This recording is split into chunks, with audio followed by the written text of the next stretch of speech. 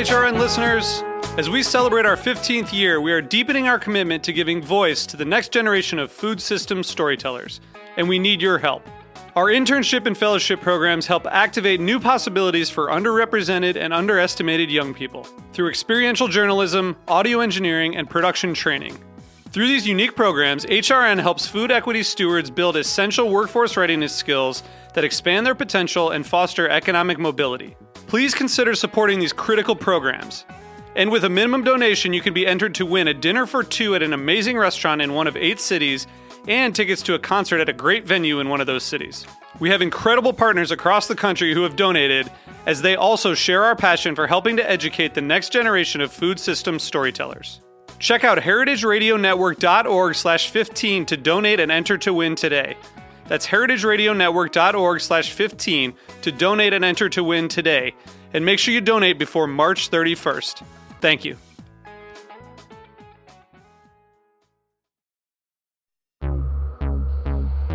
Why is Heritage Radio Network important to you? HRN is very nostalgic to go into because it's really the only place that you have this really warm, homey experience to watch people get together and talk about the things that really make a difference. It's really fun when I ask guests, do you want to be on Heritage? And they're like, at Roberta's? Yes, 100%. I believe that we all are really trying to bring people together. I think getting more people excited about good, local, well-crafted food and away from big ag and tasteless commodity food is so important. It's kind of an honor to be sitting there with somebody in a space where so many other people have sat. Join HRN's vibrant community of thoughtful eaters. Become a member today. Go to heritageradionetwork.org/donate.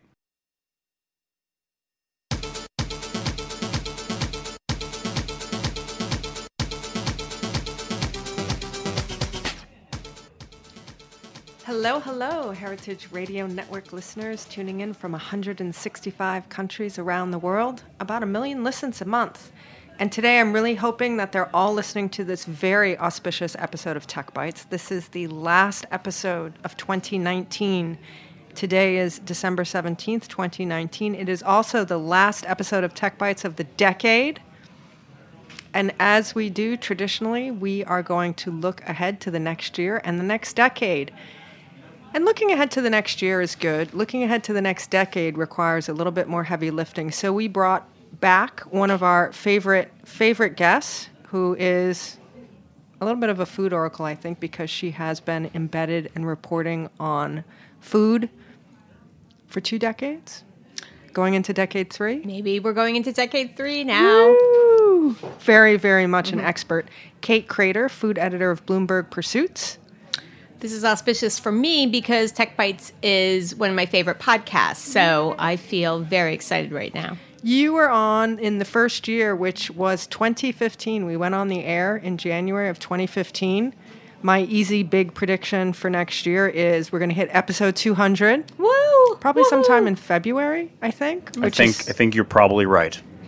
Thank you. That is the voice of Mission Control. That is Matt, our studio manager and the engineer of Tech Bites. Matt, will you be here for episode 200? I think that will also be true. I love dealing in uncertainties. Yes, we should have brought the magic 8 ball. Yeah. Oh, that would have been a good one. Anyway, it's important to, I think when you look ahead, you need to have some history of what works and what doesn't. And Kate has a really great, not just finger on the pulse of what's happening nationally and internationally, but she's seen a lot of the trends come and go. And the food world and the tech world is very cyclical, just like everything else. Just like fashion, we see trends with maybe a little bit of a tweak and they go through. So she's a great, great person to have to talk about this. And I would love to start with your year-end review, one of your year-end articles, and see how far that's going to push into the next year. Your year-end was Washington is the most exciting food city in America, and that's Washington, D.C. It is Washington, D.C. So that's right now. Right this moment. Is that going to last for the next 2 weeks and carry into 2020? I think I would safely bet on that. I mean, I think I'm a native New Yorker, and I will root for New York every day of the week. And certainly, as you know, LA has been getting so much heat. I mean, like every day it's crazy. It's like they're People from New York are moving to LA. Oh my God. That's how exciting it is. It's like they're giving away those fried chicken sandwiches on a daily basis. So I see you, LA, but I feel like Washington, D.C., for so many reasons, has it going on. And it's not just the food. I mean, the food's very good. I do think if we're talking purely like if you go like head to head on the quality of food, I think New York wins. But just in terms of everything that DC has going on, from the activist chef hotbed, there's a new place called Immigrant Food that opened up a block away from the White House that is setting up as a meeting place for NGOs when they're not there. And then, of course, like Jose Andres is saving the world almost single-handedly. And it's also been just this fantastic, it's a place for fast casual concepts especially. It's a great incubator. So Sweet Green, a little company called Sweet Green got its start there, and a bunch of others, Cava and Pizza. And it's because it's got a remarkably high rate of highly educated people who earn a lot of money. Because I work at Bloomberg, I can tell you like 5 of the top earning neighborhoods are situated around the DMV. And so it means that there's a lot of people who are working, who are interested in stories and want to hear like what's going on, want to experience it. You know, here in New York, not everybody has a minute to go check out something new, and in DC they will do it. In life, over the past few years, the political climate has...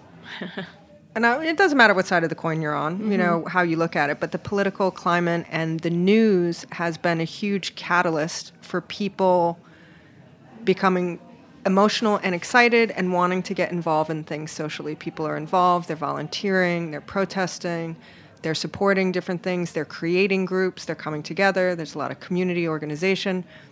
What you're talking about in DC, is that the culinary version of that, do you think? Yeah, there's certainly, I mean, I'm sure it's got a lot to do with the fact that the most polarizing person in the whole world lives in Washington, D.C. right now, and people are right there and want to act out against him. And I think also maybe everybody hears the news everywhere now, but right there you really see it, and it's a city of immigrants. You know, they have like, 170 different ethnic groups and races there populating and serving delicious food. And so people, I think people can relate to it in a way that you can't always relate to it. Mind you, like in Queens is fantastic. And LA has terrific ethnic food, and so does Houston. So you can interact. It's not like DC is the only place, but it's more immediate in DC. It's not that big of a city, so it's easy to get around. And again, I can't say how much it seems like DC is open-minded and ready to experience things, and whereas in LA it's too far, in New York we don't have any time, there's a bunch of things. In Houston you have to get in your car, there's like a million reasons why. Chicago, it's too cold to go outside. Chicago, it's too cold to go outside. Yep. At least right now. So you have it as the last one of your last stories of the year, saying it is the restaurant food city of the moment. How long does something like that sustain itself? Does it now? I mean, because you're also usually an early predictor, and in some ways, it's an interesting question. Are you an early predictor? Are you so good at it that you can make predictions come true also? Oh, Jen, keep talking. How long does Washington stay on top? Do they stay on top through the end of the year? Is there a shift? Is it that energy still building? 4 more years. 4 more years. Stop it right now. That of voice Heritage I'm Radio. Of Heritage Radio and Tech Bites, right? Natch. Well, I think, by its nature, when you make this kind of call, you can't come back and say, like, Washington, D.C. is still the top food city. It's my job to say, like, Indianapolis is the new food city. Like, if I'm lucky enough to be sitting here next year, I doubt I will be saying Washington, D.C. in terms of predictions, but I will say, everything that's made D.C. such a strong food city right now is going to stay in play, whereas New York... there's no sign. I mean, like, what's fighting against New York is just the crazy high expenses all around. Real estate. Real estate's crazy, but also minimum wage, doing business. There's so much red tape here. Try like talk to any chef about getting Con Ed to to do something like just the cost and the headaches and the work of doing business in New York is much harder than it is almost anywhere else. So, like LA really is rising up. So many talented chefs are going there. But a trend that I really believe in that's going through to 2020 is autobiographical chefs. And that's chefs because being authentic has become such a hot issue. You have to be so you have to be so careful to say, like, my food's authentic, and what does that even mean? Authentic to what? Authentic to where? Like if you're from Guatemala and you come here and cook and you're not using ingredients from Guatemala, is your food authentic? And is it from to when? Guatemala in what decade? Right. Things change a lot. 500%. So I think if you shift away from even trying to hold on to that, like, red hot sword that people are trying to like use, and instead your food's autobiographical, then you're sort authentic to you, and so you can call out some fantastic Benihana sauce, that you grew up with, or you can shrimp tail in a pocket. That will be part when you do your restaurant, Jen. There you go. But I think it's telling your own story, and then you are doing the food that you're acclimating it in the way that you believe in through all these different, Do you think that the combination of, cultural appropriation is one thing that we're very sensitive about right now and attuned to? Instagram and social media has also really given rise to looking at and appreciating the value of the individual, the individual person's point of view, the influencer, what I'm doing right now.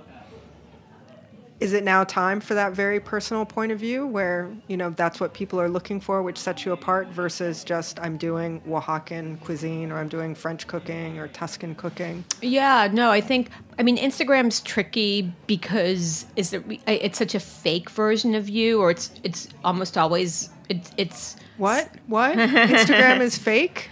No, it's such a. It's not untrustworthy. Photoshop. Why don't we say it's an untrustworthy version of whoever's behind the account? So I think that cultural appropriation is such an issue right now, and so if you just say this is my food and this is what I'm proudly cooking because I'm vegan, because I grew up at a food court, because my father came from Jamaica and my mother came from Ireland, and this is what I cook now. Like, it's exciting. Although I will say this in the theme of like sitting here in a year and saying what we're excited about, I also feel like it's a trend that can go overboard and be badly used very quickly.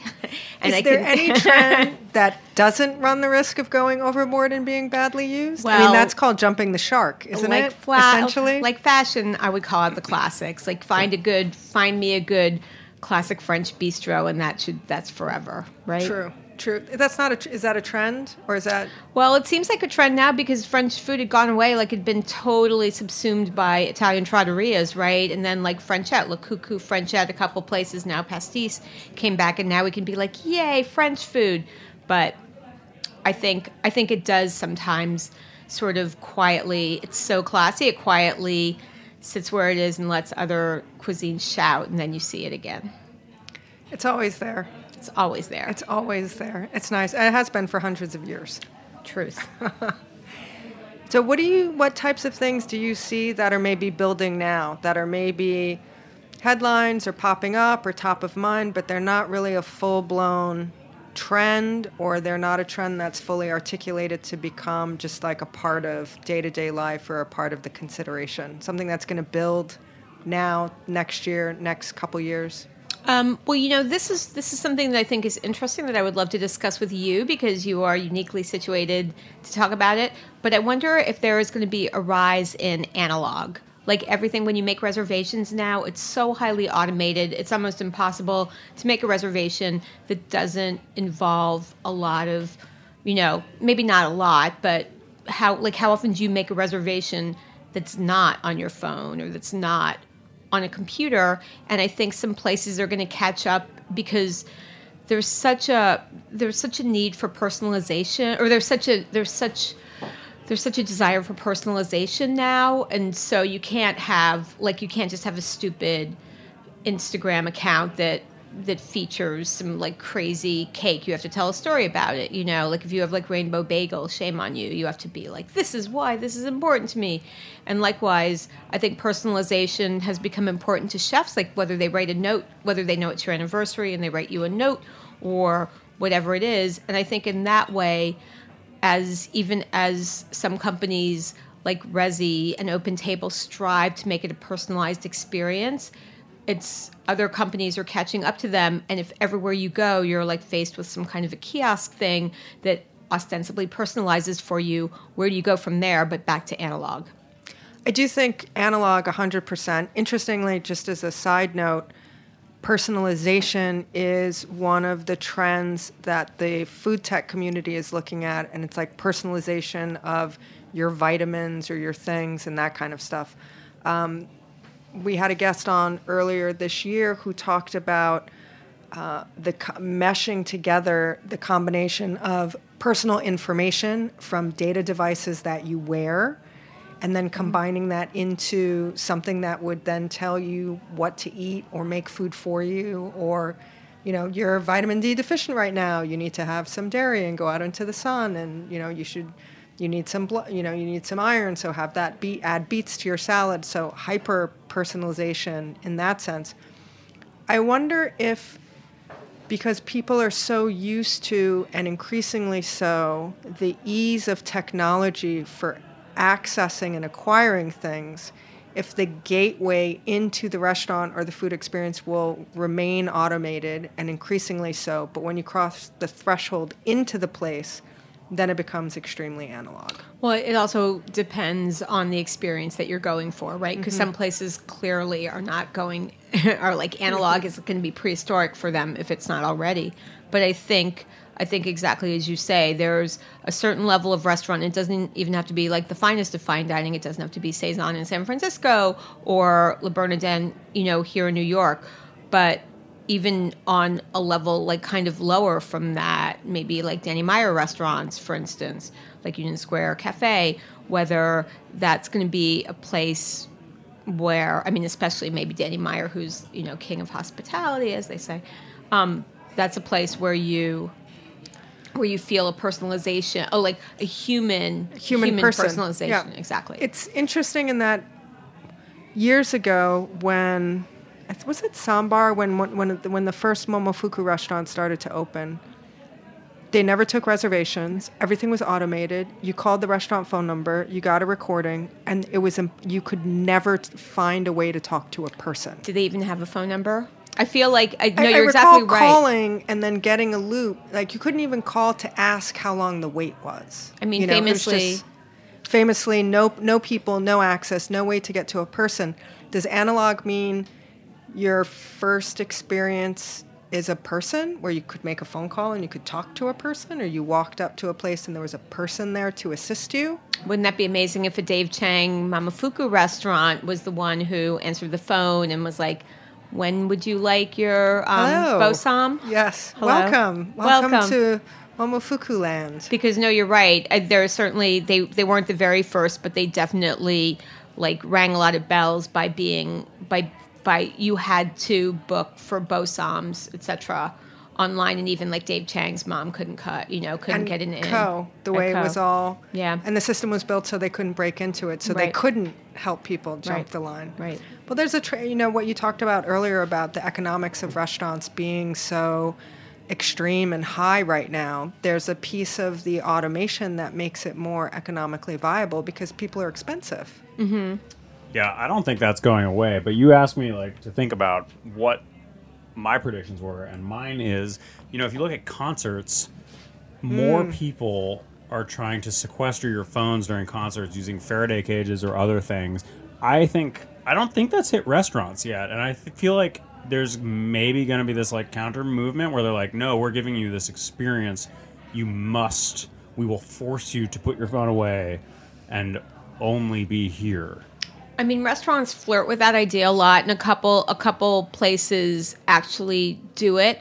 But the counter argument to that is that it is free advertising for them a lot of times. And so if someone comes in and takes a picture and then posts it, and it acts in the same way that Jen was just saying, that if you're saving money by not having too many people answering phones, you're likewise saving money on PR when you have your customers out there being like, look at this pasta, blew my mind, whatever, you know.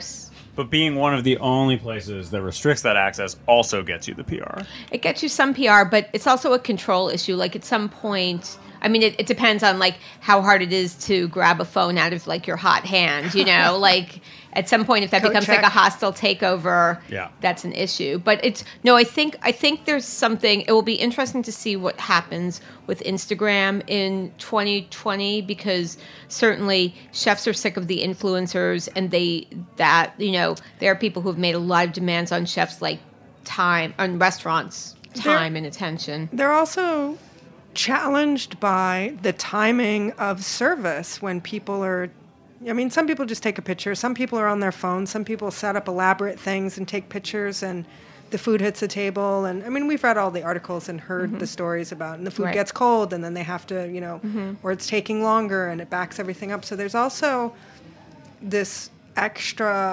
extraneous time element in terms of the diner's experience that the kitchen and the restaurant and the servers have to manage, with like the unpredictability of that, which, you know, one complaint that I've heard about that is that takes a restaurant's ability away to sort of provide the best dining experience, because it's like stuttering and stopping, and food is cold when people eat it because they spent so much time taking pictures.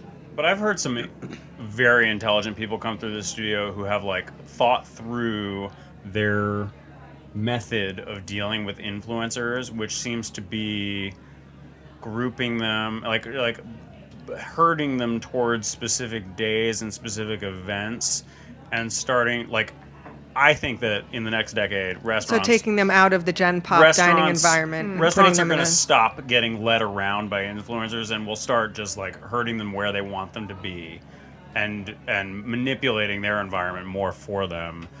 And it's going to become less of a problem, I think, for them. They're going to get smarter about it, basically. I think that seems like an answer that's like just sitting there in plain sight, right? You know, that you're like, Wednesday night from 5 to 7, Instagram special.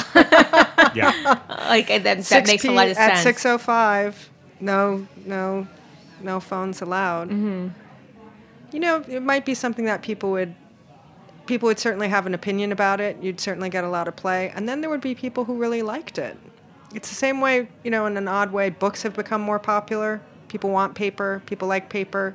And I do think that concerts and experiences are more popular because people want the experience, the actual analog, real-life thing, to go where the people are. Maybe is 2020 in the coming decade when chefs and restaurant people sort of like take back their restaurants and sort of run things more in a way that they want to, authentic to them, their cuisine, maybe putting a control on what type of technology is happening in their dining rooms. It's so much like it sounds ridiculous, but it blows my mind to think that you know, restaurants, that like phones and like pictures in restaurants would become like relatively obsolete. Like it's really hard for me to see that situation. Interesting, but you would write about it if a restaurant did it. I would write about it if a restaurant did it. I would. I mean, the thing is, there's a lot, like, this is like not a conversation or a road we need to walk down now, but it's also a much more, it's a very complicated dance now, too, because some of the people who are influencers are not, you know, food journalism has paid so much, has disappeared so much, and there's so few, like, paying jobs in the food world that some people, it'll be interesting to see how that works, given how much the relationship between food writers and restaurants is changing on like a daily basis. Writing also fundamental, right? Maybe both at its peak and a dying art in some ways. Yeah, to no. get beyond a couple characters in a post on social media. Yeah, I mean, it'll be interesting. I do like Matt. That's quite a cool thing to think about. You know that like there are certain that they get sequestered. They get sequestered. That sounds very ominous. Oh my gosh. I mean, not when you hear about how fucking annoying some of these influencers are to the chefs who are No trying doubt. to No. do their job. I am not representing for influencers right now. No. It's just fascinating. Not a part of the 2020 platform. But what is a part of the 2020 platform is Heritage Radio Network going into our second decade. We celebrated our 10th anniversary this year. We're hoping for another 10 more. And in order for us to do that, we need help from members and listeners like you. We're going to take a quick break. Stay with us.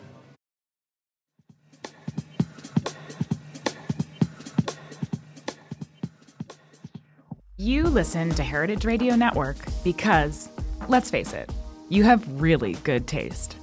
You care about where your food comes from, who made it, and its impact on the planet. Whether you're looking for an inspiring interview with your favorite celebrity chef, the latest on Dave Arnold's Spinzall, or if you want to get down and dirty with some agricultural policy, we've got you covered. 10 years in and 13,000 episodes later, HRN continues to be the go-to media outlet for thoughtful eaters, like you. And we never could have done it without the support of our listeners. Help Food Radio continue in the future and help us raise enough funds for the year to come. Go to heritageradionetwork.org/donate today. And since you've got such good taste, we have some very cool member gifts for you to choose from. Thanks for listening and for being a part of the HRN community.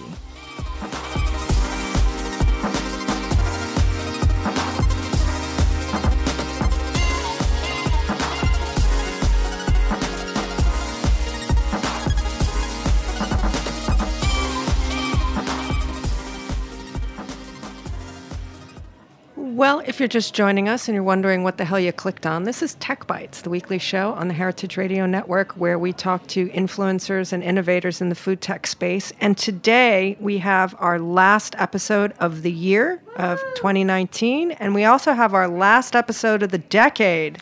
Very big stuff. And I feel like we should be drinking champagne and have like party hats and poppers. I have a champagne bottle size of Miller High Life here, the champagne of beers. Would you like that? Well, we are at Roberta's Pizza. That's probably appropriate. And I think you also just need the sensation of popping, Yeah, right? exactly. If you hear the pop, that's exactly. good That's enough. the party sound. That's the party. Oh man, I should have the pop, like a champagne cork pop on the soundboard. You Goals- should. goals I feel like for that will happen in 2020 goals, 2020 resolutions, goals. sound effects. Sound effects for Tech Bites. With us today to take a look forward at 2020 and the coming decade, we have Kate Krader, who is the food editor at Bloomberg Pursuits. If you want to follow her in real life, she is on Instagram. She has a great feed at @KKrader. And if you want to follow Bloomberg Pursuits, that's at Bloomberg Pursuits.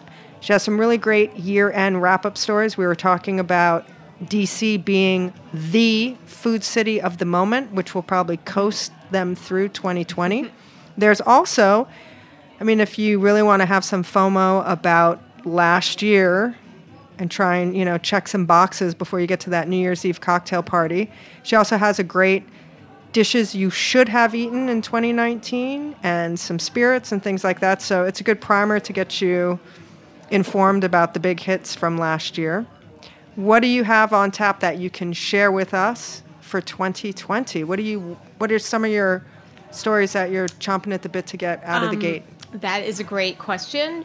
One of them, there's a couple things that I'm excited about. One thing that Bloomberg is doing is launching a new green platform. So look out for more stories about eco-minded businesses and food and the people behind them. And we want to get beyond the straw. We don't just want to talk about a straw, how a straw can save the world. That story has been told. But yeah, no. Plant-based I feel like everything. if we're talking about 2020, it's the moment we have to talk about plant-based everything. Plant-based everything and where that's going and what's happening. So we picked Ethan Brown, who is the head of who started Beyond Meat. And he is, I'm fascinated by the idea of what is the holy grail for him. Like burgers was clearly is clearly sitting on top of the pedestal of what it would be great, what needed to be introduced to get people off of meat. But I heard a rumor that dumpling filling was actually a kind of mission statement for some people, because then you can blanket the world. But I think one thing that they're going hard on is poultry. So the nugget, and the fried chicken, and the chicken sandwich, exactly, and the tenders, right. And the tenders, all of it. I think what they really should be targeting is plant-based CBD. It's going to be huge. Oh my God! What a genius thing! That's something we just had to do a thing. It's going to come out. It's going to come out in a couple days about the trends we loved and trends we hated. And I was like, can someone? You know what? I understand the joy of CBD. I understand that it brings like happiness and relief to people and pets and everyone around the world. But I just don't want to see any more like CBD raw cookie dough bites. Like, stop it. Just stop it. It's almost like the pumpkin spice of exactly. wellness. You know? Oh my God, it's like Jen, right in October, in the ramp into Halloween and Thanksgiving. I love to shop at Trader Joe. It's so fun. Mm-hmm. I walked into the store one day and literally everything was pumpkin spice. Pumpkin spice coffee, soap. They had a pumpkin spice sheet mask for your face, which just to me is just overboard. Stop it. Stop it right now. CBD is like the pumpkin spice thing, except it's not going to go away because it's seasonal. It's not seasonal. It's not seasonal. Because, the season of stress is just all the time. I mean, I don't want it to disappear. I just want people to use it wisely. You know what I mean? Just have it take a place on the shelf along with the other functional beverages. Like CBD popcorn, I'll allow it. There's a lot. There's a lot that I'm good with, but I feel like there's some lines that have to be drawn. I would be happy if I just didn't have to hear about it as much. Well, that's exactly the truth as well. So what are some of the trends that you're hoping are going to disappear? Because it's always fun to talk about those. I will be happy. I think there's been, in contrast to the fake meat thing, there is way too much of those like Fred Flintstone size beef meat situations, like tomahawk chop times giant 5. 72 ounce or 96 ounce for 2 people. Yeah. This is a thing now? Today, yes. 2019. Matt's a vegetarian, so he's not hip to the Just steakhouse offerings. Just didn't even know. Yes. It's like market price, $230, 96 ounce ribeye for 2. Yeah, exactly. Carved tableside. I can't, I know where it's coming from, because entrees are sort of an endangered species now, because everybody has, everyone does small plates, and then everyone wants to do family style because it's fun and convivial. Except the French bistro. So where entrees live. They live forever, ever. But, I understand exactly where these big things of meat are coming from, but they're disgusting. They're disgusting, they're hard to cook. I think chefs need to be smart about serving them. Is there anything from the far corners of your travels? And I mean, you were in Europe, you're in DC, you're all over. Do you see any small little nuggets of things that are happening that you think might be growing? I mean, it might take a year or two. Anything that really piqued your curiosity? DC really captured my imagination as I wrote about. And I like the accessibility thing. I go back to the autobiographical chef thing and feeling like a chef is telling you a story when they're cooking, or through their food, which I think is great. Like at this really good place called Emily's, the chef was it Yum Yum sauce from Benihana? He proudly has Yum Yum sauce on his menu, but he also makes cacio e pepe with miso, and that's smart. That's really, really smart. So I appreciate that. I appreciate someone who will put a Swiss cheese on a pizza because they grew up eating fondue, and then they were like, let's try this. Let's see what happens. So I feel those are some of the things I'm seeing. I also just came back from Amsterdam, and that food scene was very simple. It wasn't like food with too many accents, and that's something I would love to see more of here. I think it's not quite as crazy town as it was in the heyday of like Help Me With What Cuisine had millions Thai. of flourishes and dashes. No, it's not so many. It's not like that. It's more like gratuitous, like blackberry jam glaze on top of a like this or that. The food there was just infinitely simple. There's also sick bread and butter situation, and I feel very good about the bread that everyone is baking here across the country. But if people want to pay even more attention to butter, I'll be happy about that. Can I get two Dairy- next decade? Dairy butter prediction? or plant-based butter? Dairy butter. Okay. Although, mind you, the plant-based cheese and dairy situation has gotten much better. It's a very, very good time to be vegan, in my opinion. Matt, do you concur? I do concur. Yay.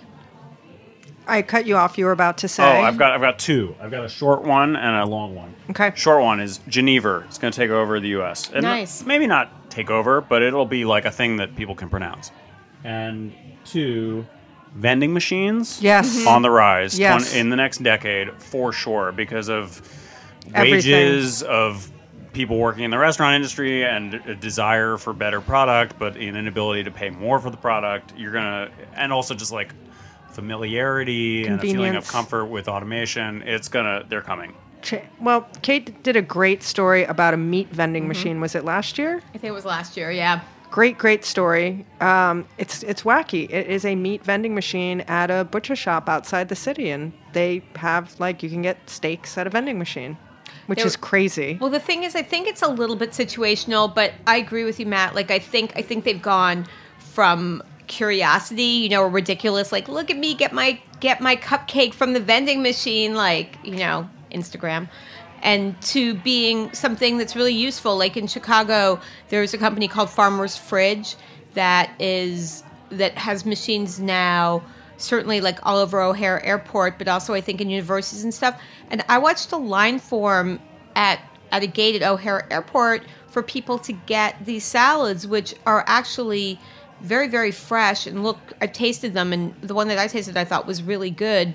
And I think it can be healthful. It's certainly convenient. But then on the flip side of that, there's, the kind of thing, like I think the meat vending machine that was out in the Catskills, I think, they were talking about setting up in New York, but they were going to need like armed security so people wouldn't break into them. So some of it might be self-defeating. We did have earlier this year an episode with the woman who had the jar cafe Anacoli in the West Village, who now has a vending machine company called Fresh Bowls, where it's basically salad in a jar in a vending machine. Same idea, it sounds like, as the Farmer's Fridge. You go, you get a fresh-made salad, it's refrigerated, and then you can bring the jar back and return it to the machine and then get a discount on your next salad. So it's not just convenience, but then also she's very into zero waste and reusing. That's awesome. So they piloted the vending machines at WeWork spaces and universities and hospitals and things like that, where people have just totally different, life work hours. Also in that thing of convenience, I think we're going to see more. It's the opposite of the personalization we talked about a couple of minutes ago. But I think the kiosk automation thing that you see done really well at places like Shake Shack is going to take over more fast food places. I met with Bite Kiosk, and there's a couple X units. We've had them on the show. Oh my gosh! 2 years ago. Really? Yep. I think it's really cool. They're working with some cool companies now, like I think by Chloe and Numpang. And so in that way that, if you order something on Amazon and it's like, if you like this, you might like that, like it recommends like the kind of onion rings you might want on the side of your fried chicken sandwich. And I think that is just, in some ways a sign of intelligent life, that you sort of have a slightly more personalized accessibility in some ordering, although that, of course, is going to bring us back to personalization at different kinds of restaurants. Yes. But you get both. It makes so you sense get that both. you You would have it all. I went into one of the Amazon Go shops the other day down in the financial district where you download the Amazon Go app, you have a barcode, it connects to your Amazon account, and you basically walk into, it's a convenience store in essence. And they did have one or two staff people. You basically scan in, you go through the turnstile, you pick up whatever you want from the shelf, and you leave, and it just charges you for what you took, which is crazy. What was that experience like? Yeah, how did that feel? That's what I want to know.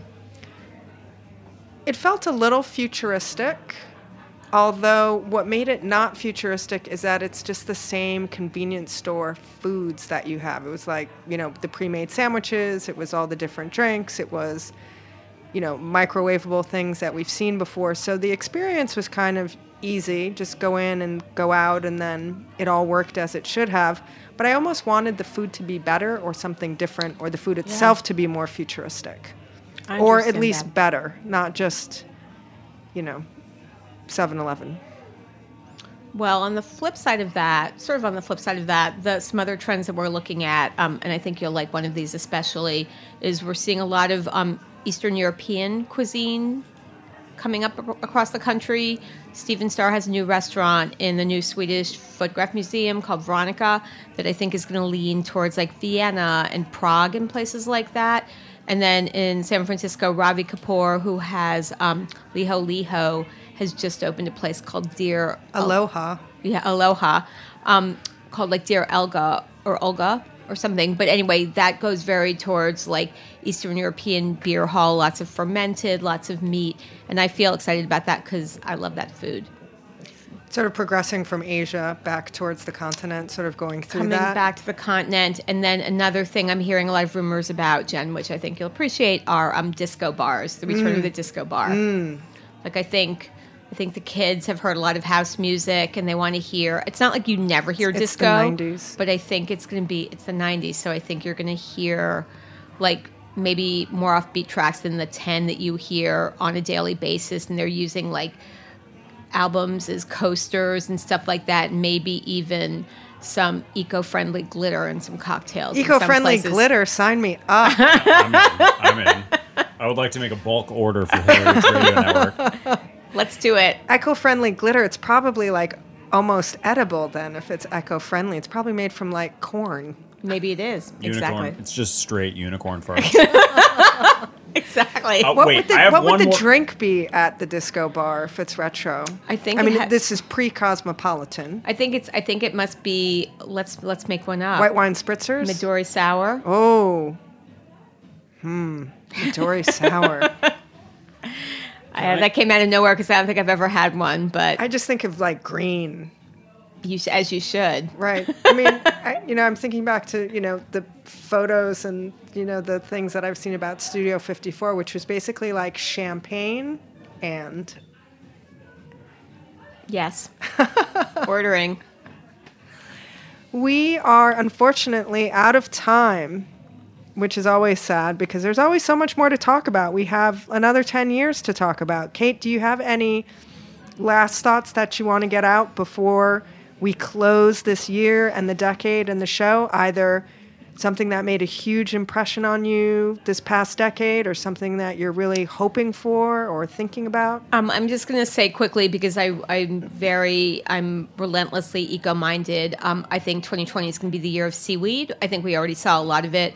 And I think to go with all the like faux meat and the innovations that we're making in packaging and everything, I think people are going to be eating better and cleaner, and it's going to be awesome. Okay, that sounds very positive. Sounds also very Heritage Radio Network. Matt, do you have any closing thoughts on the decade, the year? Well, I'll play off that one. I'm going to say, the 2020s, the decade of umami, where more people understand umami divorced from just like meat. But also... The decade of umami. I'm getting that T-shirt. Hashtag bumper sticker. Matt, make that T-shirt. But also Prius. an anti-prediction. I think, even though I'm very excited about what, like, for instance, the James Beard Foundation is doing with VR, I think that in 2029 we will be talking about VR and AR, especially as it relates to food, but also in general, basically the same way as we were talking about it now, which is like this fringy, interesting thing that does not impact our daily lives. Hot take. Side note, the James Beard Foundation AR, VR dinner experience that they have right now, it was supposed to end on December 29th, and they've extended it to the end of January. We did a show, was it last week, Matt? Was the show? Yeah, and because of your show, I'm going tomorrow. It is spectacular. I went and had the experience. It's about an hour long. It's like nothing I've ever experienced before. And I've done virtual reality games, which are fun. Yep. I've had a lot of, high-tech, futuristic dining experiences, but I've never had the two together. And that's part of what makes this experience so interesting, because you're simultaneously in the virtual reality world, but you're also consuming food and things, but you're perceiving them as they are in the virtual world. So it's not like you see an hors d'oeuvre. You see, colors and shapes and things like that. And it's really fascinating. I'm it was really very fascinating. excited about it. I'm very hyped on it. And I also think that it will be largely irrelevant in the next decade. Mm-hmm. Well, I think that the prediction, I think we have a lot of technology right now that hasn't quite come together yet. And I think hopefully over the next decade, we'll see these different pieces of technology come together to become more and more functional and more environmental. And what I mean by that is we have some smart technology in the kitchen. We have smart technology on our phones. If you could open your refrigerator and it could tell you what food you had in there, and then something like a Watson could spit out some recipes that you could cook with all the food that you had. You could bring waste down in your kitchen by using what you had versus starting with a recipe where you go out and you buy a bunch of things and maybe you have leftovers, or you open your refrigerator and you stand there for 10 minutes and you have a bunch of disparate items and you're not quite sure what to do with it. If we had technology that helped us sort of inventory the resources we had and then helped us with utilizing all the resources that we have in a functional, delicious way, we would probably need fewer resources and have less waste. Well, I think food waste, everyone's like so eyes on food waste right now. I think that's a big, I think that's something that you're going to see definitely more innovation on, whether it's things like that, like the smart fridge, which I think we're very close to anyway. It's also but then like you need people to do it. You need people to be like, okay, now I know how to make this carrot top pesto, but I'm going to order a pizza. Yes. But that's okay too. That's okay too. Right. That's what makes it interesting, for sure. We do have so much technology. It's going to be interesting to see how it develops and then how it comes together and which things stay with us and which things don't. But one thing that we're sure will stay with us is Heritage Radio Network. Tech Bites will be back in January. Tune back in. We will figure out what day the episode 200 will be. Maybe Kate will have you back. We haven't figured out what that's going to be, but I'm feeling like we need a party and we need that. We need that cork pop sound. I know. Maybe disco bar. Maybe we'll do the disco bar show. Everyone will just have to believe that we've got the edible glitter glowing in our martini glasses. CBD glitter. No, stop it. I want to thank Kate Krader, the food editor of Bloomberg Pursuits, for coming out and closing out the decade with us. Again, you can find her online at Bloomberg Pursuits and on social media at Kate Krader or at Bloomberg Pursuits. You can find Tech Bites on iTunes, Stitcher Radio, Simplecast, all of your favorite podcasting platforms. Tech Bites lives at the Heritage Radio Network. We are 2 repurposed shipping containers at Roberta's Pizza in Bushwick, Brooklyn. We are also online at heritageradionetwork.org. We are a 501c3 nonprofit. We are completely member-supported. Make it a resolution to give back next year and maybe start with us. And cue the popping champagne. Exactly. I'm Jennifer Leuzzi. This is Tech Bites. Thank you for listening, and best wishes for a delicious new year and decade to all.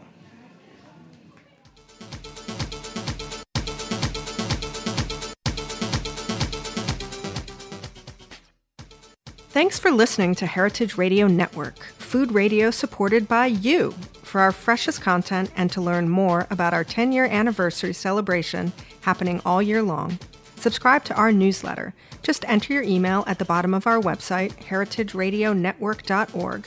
Connect with us on Instagram and Twitter at heritage_radio. You can also find us at facebook.com/Heritage Radio Network. Heritage Radio Network is a nonprofit organization driving conversations to make the world a better, fairer, more delicious place. And we couldn't do it without support from listeners like you. Want to be a part of the food world's most innovative community? Subscribe to the shows you like, tell your friends, and please join the HRN family by becoming a member. Just click on the beating heart at the top right of our homepage. Hi, Thanks for I'm listening. Sherry Bayer, the host of All in the Industry on Heritage Radio Network. I'm thrilled to let you know about HOST, Summit Plus Social, a new conference for and about the hospitality industry, taking place Monday, January 27th, 2020, at the William Vale in Williamsburg, Brooklyn, New York City. Based on my All in the Industry show, HOST, which stands for Hospitality Operations, Services, and Technology, will bring behind-the-scenes talent in hospitality to the forefront in a live format, featuring guests from some of my most popular episodes, including Drew Nieporent, Rita Jamay, Crystal Mobieni, JJ Johnson, and Jeff Gordnier. Our event will include intimate panels, one-on-one interviews, industry news discussions, curated lunch conversations, and more. Plus, of course, we will have outstanding food and drink throughout the day, including an energizing closing reception. For more information and tickets, please go to allintheindustry.com. And also, please follow us at All Industry on Instagram and Twitter. I hope you will join us in celebrating our dynamic hospitality industry. Many thanks.